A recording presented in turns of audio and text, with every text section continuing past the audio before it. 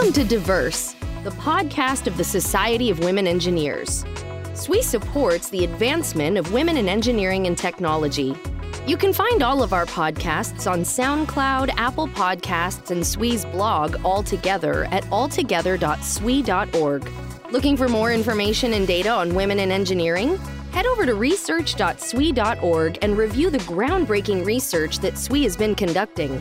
SWE's research efforts include reporting on women of color in engineering and how community colleges may play a role in getting more women to graduate with engineering degrees. You can also check out the annual SWE Literature Review in SWE Magazine's State of Women in Engineering issue.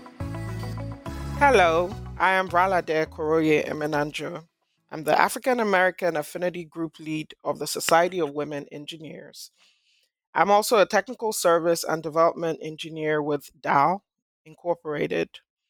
You are welcome to SWE's Diverse podcast series. Please remember to add this podcast to your iTunes and like or follow us on social media. You can visit SWE.org for more details. It's Black History Month of February, really special for us. And I'm joined today by Sherita Ceasar, Senior Vice President at Comcast and the first African American President of the prestigious Society of Women Engineers, FY 2000. So that's exactly 20 years ago, which is really phenomenal. Thank you for joining us today, Sherita. Thank you. Yeah. So Sherita, just jumping right into it, how do you feel? Like 20 years ago, you were president. How much has changed since that? How's it been for you? Well, lots changed. I have to tell you, I'm very pleased to see a lot of our young women considering engineering, considering software development. We see it in our company at Comcast, and I'm actually seeing young women particularly, start to take the lead in innovation. Through the kind of software that they develop. Some of them are very young, even starting their own businesses. So I'm really excited to see the energy and the power and strength of these young women and participating in technology. Awesome. Well, thank you. And just jumping right into that, what initially inspired your interest in STEM, starting out as a young child? Mm-hmm. Yeah, I had the benefit of going to a high school that was a technical prep high school, Lindblom Technical High School, and it was a college preparatory high school that focused on all sciences, the math and the sciences. So I had the benefit of really cool math teachers and science teachers that, really kind of encouraged me. And, I had a great deal of interest. So the love of physics, manifested itself in the ability to actually participate in early programs around engineering. One was called Early ID at the Illinois Institute of Technology, and that program enabled me to build my first rocket. From from the kit of parts, and to be able to predict the Wow. physics around distance, velocity, and acceleration. It was really exciting. Of course, it helped that, we had a TV camera crew there too. So it was Wow. exciting. That sounds amazing. Yeah, my That mom was sounds proud. amazing. My mom was really proud. I made my first television debut. And just a shout out to that high school. What's the name again?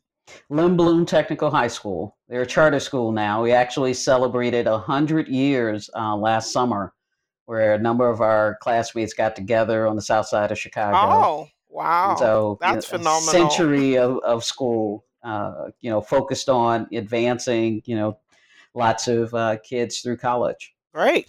So great things come out of the south side of Chicago. Absolutely. And I think the rocket reference is really cool too, because within Comcast, I'm an executive sponsor of our first robotics initiative, which we've been doing for the last 10 years. And we're sponsoring over 40 teams. We have, close to 100 mentors of engineers that are helping high schoolers build robots to compete. And so that kicks off in April, where we're both in Houston and in Detroit with really global championships around these robots. And Yeah. this year is a theme of Star Wars. So really excited to see us actually be a sponsor of getting these kind of high school kids excited about technology and learning skills that'll definitely help them in the future in the college and the jobs they seek. That is great. And one of the key things they say about children is that it is in those early years, in the activities they do, in the environment they are, just that rich learning is what sparks that early interest in STEM. Would you agree? How important would you say it is to have these STEM exposure from really early? I would agree. I think, technology has enabled it to happen as soon as a child can pick up an iPad or a smartphone. I watch my niece who lives in Atlanta, and she, doesn't have any special skills in terms of learning some of the applications, but she sure can grab her mom's smartphone and get an application started and begin to play games and learn lessons. I think the world has changed dramatically in exposure Yeah, of technology to kids at a very early age. great. Well, thank you for sharing that. And you did tell us some of the interests, some of the things you're currently working on, some of the both reaching out to kids as well as in your industry. So, could you just briefly walk us through your academic and professional accomplishments?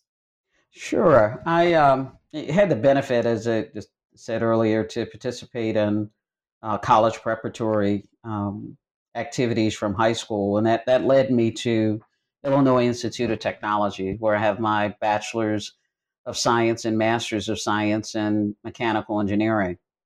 Early on, I've been very interested in, how we take science and apply it. So, from an engineering perspective, I was kind of destined to be in the problem solving space. More so because you get the opportunity to see the fruits of science manifest quickly into innovation. And, much different than, mechanical engineers working on some of the bigger hardware issues of, things you think about of trains and buildings, necessarily maybe even cars. I was interested in the application of mechanical engineering in electronics. And I had the opportunity to work at Northrop Defense Systems Division early on with very high clearance, high secret clearance to work on packaging electronics from a mechanical perspective. That means putting not only electrical impulses through components, but putting it on printed circuit boards. And from those circuit boards, being able to package it and protect it for the bigger systems like planes, like the B-1 bomber or the stealth bomber, and being able to package high voltage devices. I even went so far as to make my master's thesis around the connectivity of being able to manage power supplies through various materials. So, mechanical engineering, coupled with electrical engineering was definitely the opportunity I took on. And, I moved from Northrop Defense Systems to Motorola. And Motorola gave me a lot of experiences around packaging technology. So, I looked at my mechanical background as the ability to manifest electrical circuits into real hardware. And that turned out to help us with pagers. It helped us with telephones. And, my involvement was, going not just into design, but manufacturing and ultimately servicing pagers and cell phones back in the day. When I left there, I realized that the evolution of technology was going to continue in communications. And, I came just at the right time. In 1996, the Telecom Act, was passed, and it opened up competition for cable providers and for them to offer different services. So I had the opportunity to participate in Scientific Atlanta, which was a major vendor of our cable set top box, which is the experience of getting TV into homes, and then from there, actually managing some of those systems within Charter, managing the delivery of video, data, and voice as a general manager in Georgia, in Atlanta, Georgia, and then actually being able to participate in Comcast from engineering perspective, and really launching new technologies, which was kind of fun because I was involved in the first cross engineering platform, which was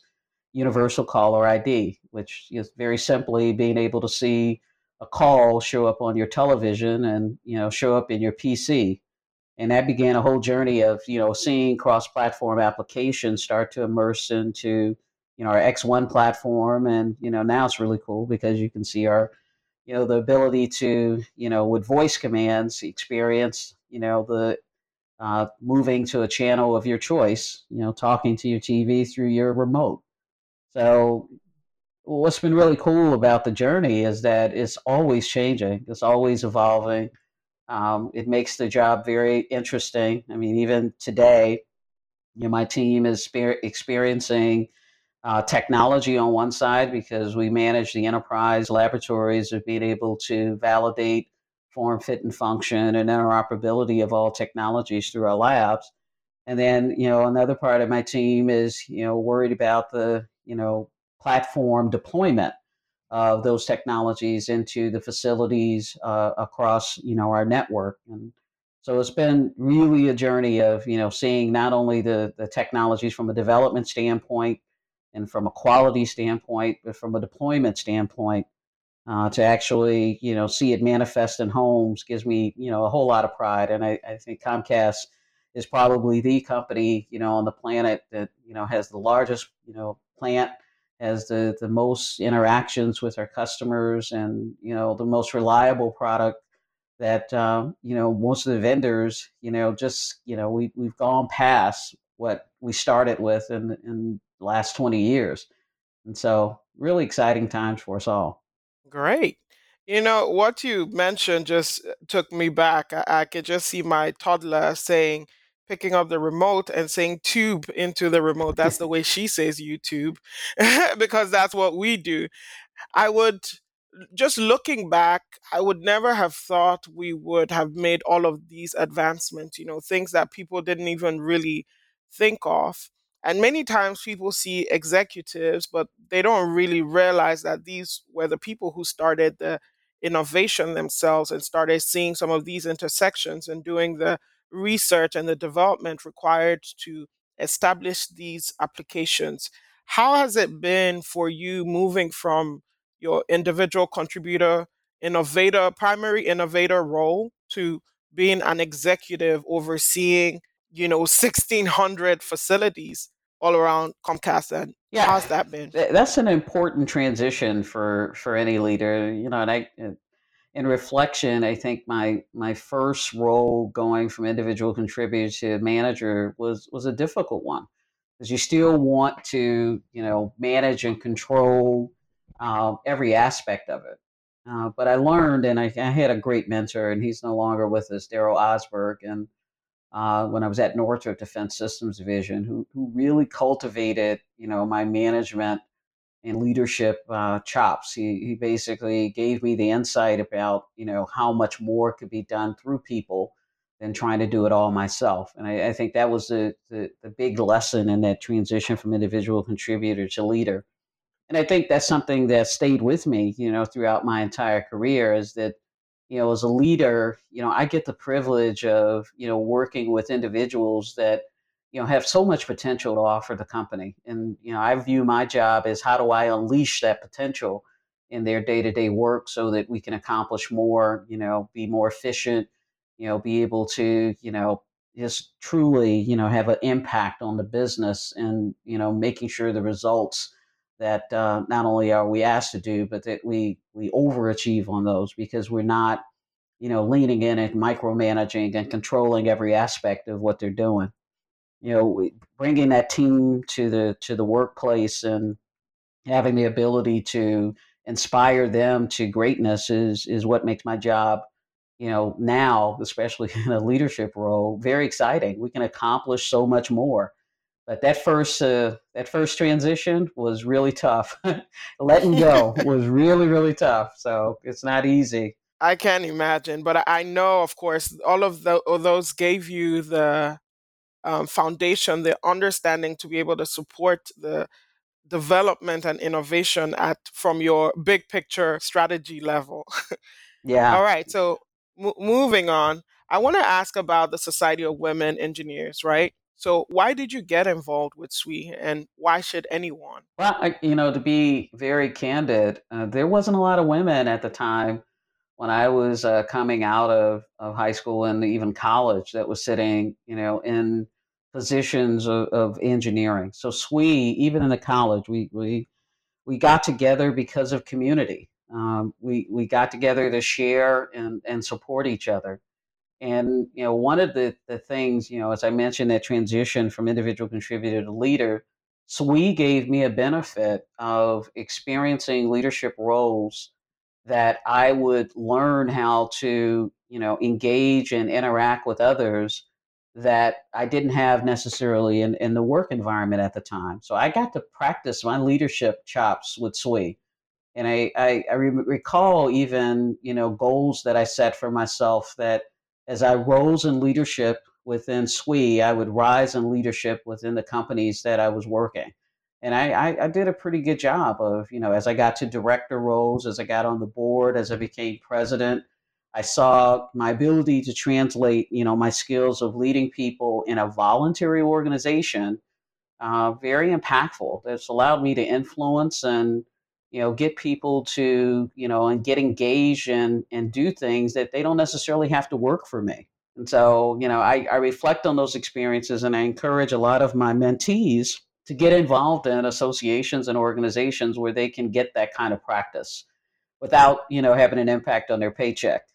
Of So course. it's a very powerful community, and for me, SWE was powerful in college. It was powerful as a professional. I got to have an impact on career guidance and continuing development. My first lesson of dealing with people that were maybe difficult or couldn't get the job done was in the SWE environment. I had to fire a volunteer, before I had to fire somebody in a work environment. So, I learned a lot in that organization that helped me hone my strategy chops. It helped me hone my people leader skills, and I leverage all that learning today. So, would you say it was pivotal that you were the first African American SWE president? Was it something you ever thought about? I definitely had aspirations as I got involved in the organization. And at that time, we probably had about 15,000 members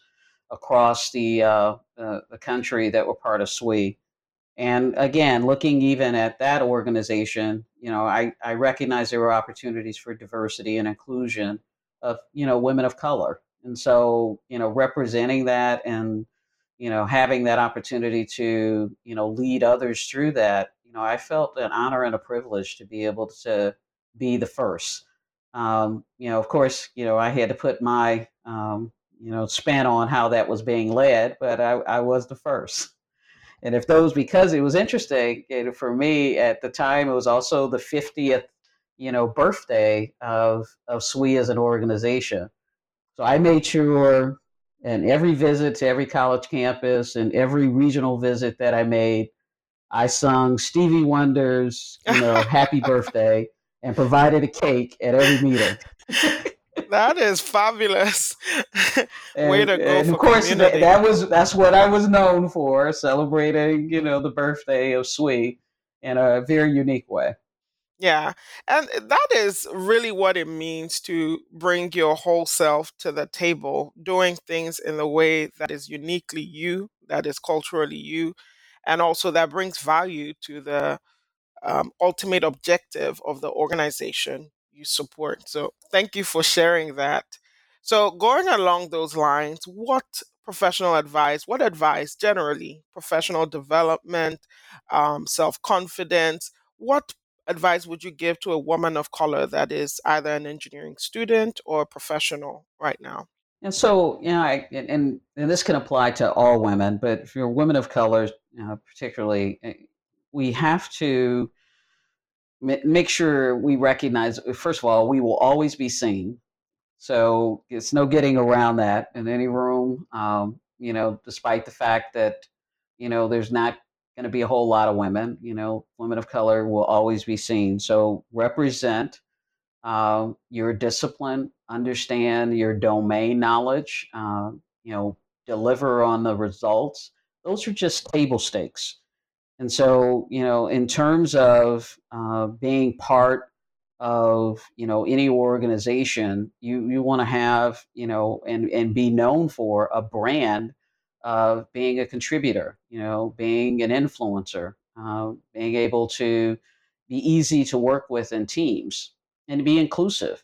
So we have to work a lot harder than most in that regard, just Yeah. because we stand out.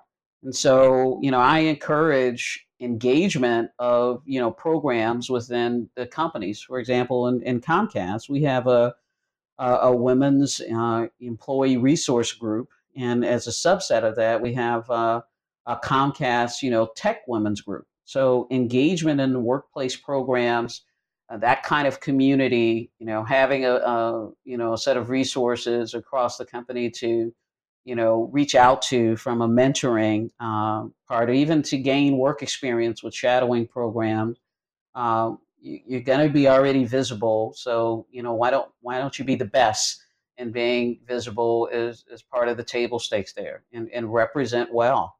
You can't afford to not, because of that, unfortunately, you know whether we like it or not, if there's unconscious bias, it's going to show up in those environments that we are working in. Thank you for sharing that. We will always be seen. That's not something I will forget in a hurry. And that actually gives a good connotation to that phrase, because if you're already on a pedestal, why not shine? Right? Exactly Yeah. right. Exactly right. And so you spoke a little bit about what Comcast is doing with employee resource groups. My company Dow as well. We have women's resource group. We have minority resource groups. What would you say is the place of that in the industry right now? How can others in the industry create a more diverse, inclusive environment within their organizations, within their teams at work? Yeah, I have to tell you, I mean, I couldn't be more proud of Comcast and, setting, and the chief diversity officer, David Cohen, many years ago set an aspirational goal of, having the makeup of our employee base be 33% people of color and 50% women. And every year, being able to, make, progress toward that end was through having employee resource groups, was through having a joint diversity council that was outside our industry, provide wisdom and advice, and being able to support those groups not only with the recognition of establishment, but having people like myself be champions, executive sponsors to help support the strategies of that group, help the programmatic planning, that at least review and support of that, to make sure that we're addressing that community and that community's needs, and then having a voice for them to give us feedback about how we can make ourselves even better. So I think to the extent that a company is supporting a diversity and inclusion type and set of initiatives, they need to have a voice for their diverse groups and to support those groups in the kind of programmatic activities that would help foster a great place to work. And for us, the overlay overall that is that we believe in an employee net promoter score, which is a score from 0 to 10 that represents, with 10 being the best, the level of activity, support, promotion of our ability to deliver on the workplace, or deliver on motivation, or deliver in even engagement and how we gather together, called huddles, or helping with innovation, called elevation. So we use the employee net promoter score as a leadership team to get feedback from our employees, and that scoring of are they promoters or not, as a simple 0 to 10 type score, to understand how well we're doing. So having not just employee resource groups, but having programmatic activities of engagement, having some way to get feedback to the leadership to help drive motivation, drive an improved workplace, to have employees feel like they're in an environment that fosters their contribution is a key. It's a must, for companies these days. And we're seeing a trend that this is becoming the norm, for most industries that are doing anything around net promoter score. What kinds of obstacles have you faced as a woman in engineering, and how did you overcome them? You've had over 36 years in industry now. I know that where we are now isn't where we used to be, and even where we are now still needs some improvement. So, what kinds of obstacles have you faced? And if you could just talk about one or a couple. Yeah, yes, they have been obstacles, and I think some of them again are not just related to women of color, but women in general, and it's one of being heard. Um, and I still see this amongst our youth today, our women today in some of these meetings. They don't have confidence, so they don't raise their voice to be heard, but they got great ideas, and oftentimes they'll quietly offer opinions, and their idea get hijacked, almost word for word in some cases. So I feel like women tend to shy away from having a voice for a lot of reasons. Maybe they don't feel confident or not. But I offer, and I've done this myself, is that we tend to get, um, unfortunately, in meetings a little circular. So I call, get the power of the pen. So as you are hearing all these different ideas and you find that we're swirling, a woman can easily stand up in a meeting, or even if they are standing up, grab the pen. There's always a whiteboard or there's some paper around to be able to distill the conversation down to some salient points. And I think that, enables their voice to be heard, their leadership to show, and they can provide, direction, to the team that they're working on. A lot of times women just don't know their value. And, oftentimes and the obstacles that it faces, oftentimes you need a mentor to just, spend some time with and talk through whatever concerns you have. And there's instruments, that are out there that give you, behavior information. We think of tools like insights or tools like Myers Briggs that kind of tell you what kind of personality profile you have. But oftentimes, the biggest obstacle for women is sometimes they don't feel like they have to be extroverts. If they're an introvert, they tend to shy away from a lot, making a lot of noise and being able to express themselves.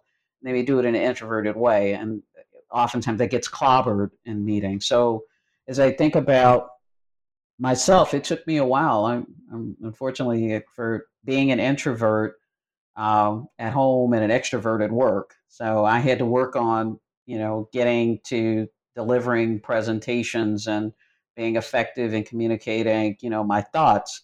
And I got the benefit of my thesis advisor, Lois Graham, who was assistant, dean of Illinois Institute of Technology's mechanical engineering. She says, teach. So yeah, I overcame my fear of presentation by teaching. And through teaching, not only do you have to learn material, but you have to have a voice and an opinion about what the material was. So I ended up being an adjunct professor for Illinois Institute of Technology, teaching design of machine elements part time because that helped prepare me for my thesis Wow. advising. And, I found that teaching, even as a leader, the best leaders teach. And so that's stuck with me. That's part of my, toolkit that I've used to be able to express, how we can make a difference in, having the learning of the whole team, come up. So, and now I've put a different spin on it because I'm teaching and coaching.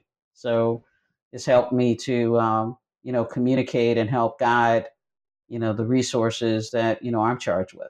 Thank you for sharing all of those things. And like literally, I was taking notes as you were speaking because there's so much wisdom in what you were just saying. And that actually segues perfectly into the next question, which is your work life balance. It's difficult as a working woman, especially in a leadership role like yourself, to find a healthy work life integration, like we call it these days, because it's never completely 50-50. So, Yes. what do you do to unwind and disconnect from your professional responsibilities? Well, I agree with you. It's more integration. And I found, the work environment can be extremely stressful.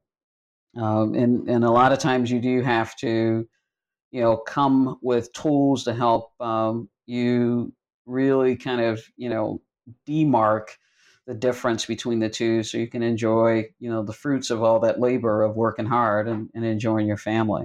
So for me, I've really focused on mindfulness, and to the extent that right now I'm on the board of directors for a nonprofit called Inner Explorer, and we spent a lot of time on, and of course, there's technology involved. There's a technology platform of audio content that's used now for 1 million kids across the U.S. in their schools to help them get 10 minutes of mindfulness, um, just to get them ready to learn.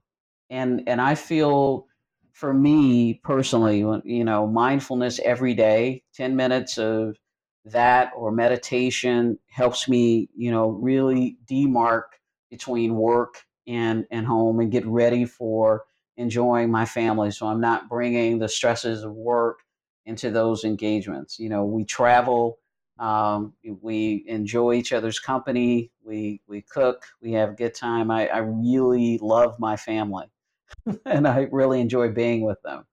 So, for me, it's about, that kind of, settling of separation so that, I could truly be ready for family through mindfulness. And then the other piece of it is, learning. I'm a life learner. So I love Same TED here. Talks. Literally, I listen to one every day. I love just Great people listening love TED to, Talks. I like to say. yeah, it's just, there you go. I truly enjoy them, and they lead me down interesting paths of learning more about a particular subject. I found another group called Mind Valley that has interesting information about the human condition, and this is all very manageable amounts of time. 10 minutes, 15 minutes, a day of engagement to just switch. Um, and integrate more about learning from a human perspective, different than learning to execute what you need to from work. Great. So, lifelong learning skills. So, talking about SWE, so from what you said, this year SWE would probably be starting its 70th year's journey. What advice would you give to SWE to be more effective, to be more inclusive, more diverse as an as a organization for women? I think in the technology is interesting because 50 years ago we were just doing ABET accreditation on computer science. So imagine if we didn't, assume membership privileges for computer science. But we went through that, and then we had to go through that discussion of, saying computer science was an engineering curriculum, and we're ABET accredited, so we needed to include them for membership. I say that to say the world is changing so dramatically. The skills of engineering and our thinking about members that are part of that is growing by leaps and bounds. And I'll give you an example. Tesla is now recruiting for employees, and they don't even have to graduate from high school. And you've seen that with Facebook, you've seen that with Google, because the learning and platform and learning itself has changed so dramatically from class book to being able to even afford to go to college, in terms of the price that you'll end up paying and potentially the loans that you'll have, a six-figure loan after you graduate, to having free content of learning available to you on the internet. Ed.X, having access to MIT and Stanford and Harvard type classes. Even within Comcast, we have lynda.com for on-demand learning about a variety of subjects. We partner with LinkedIn with their learning environment. So, from my perspective, SWE needs to address inclusiveness of all types of women who are interested in technology.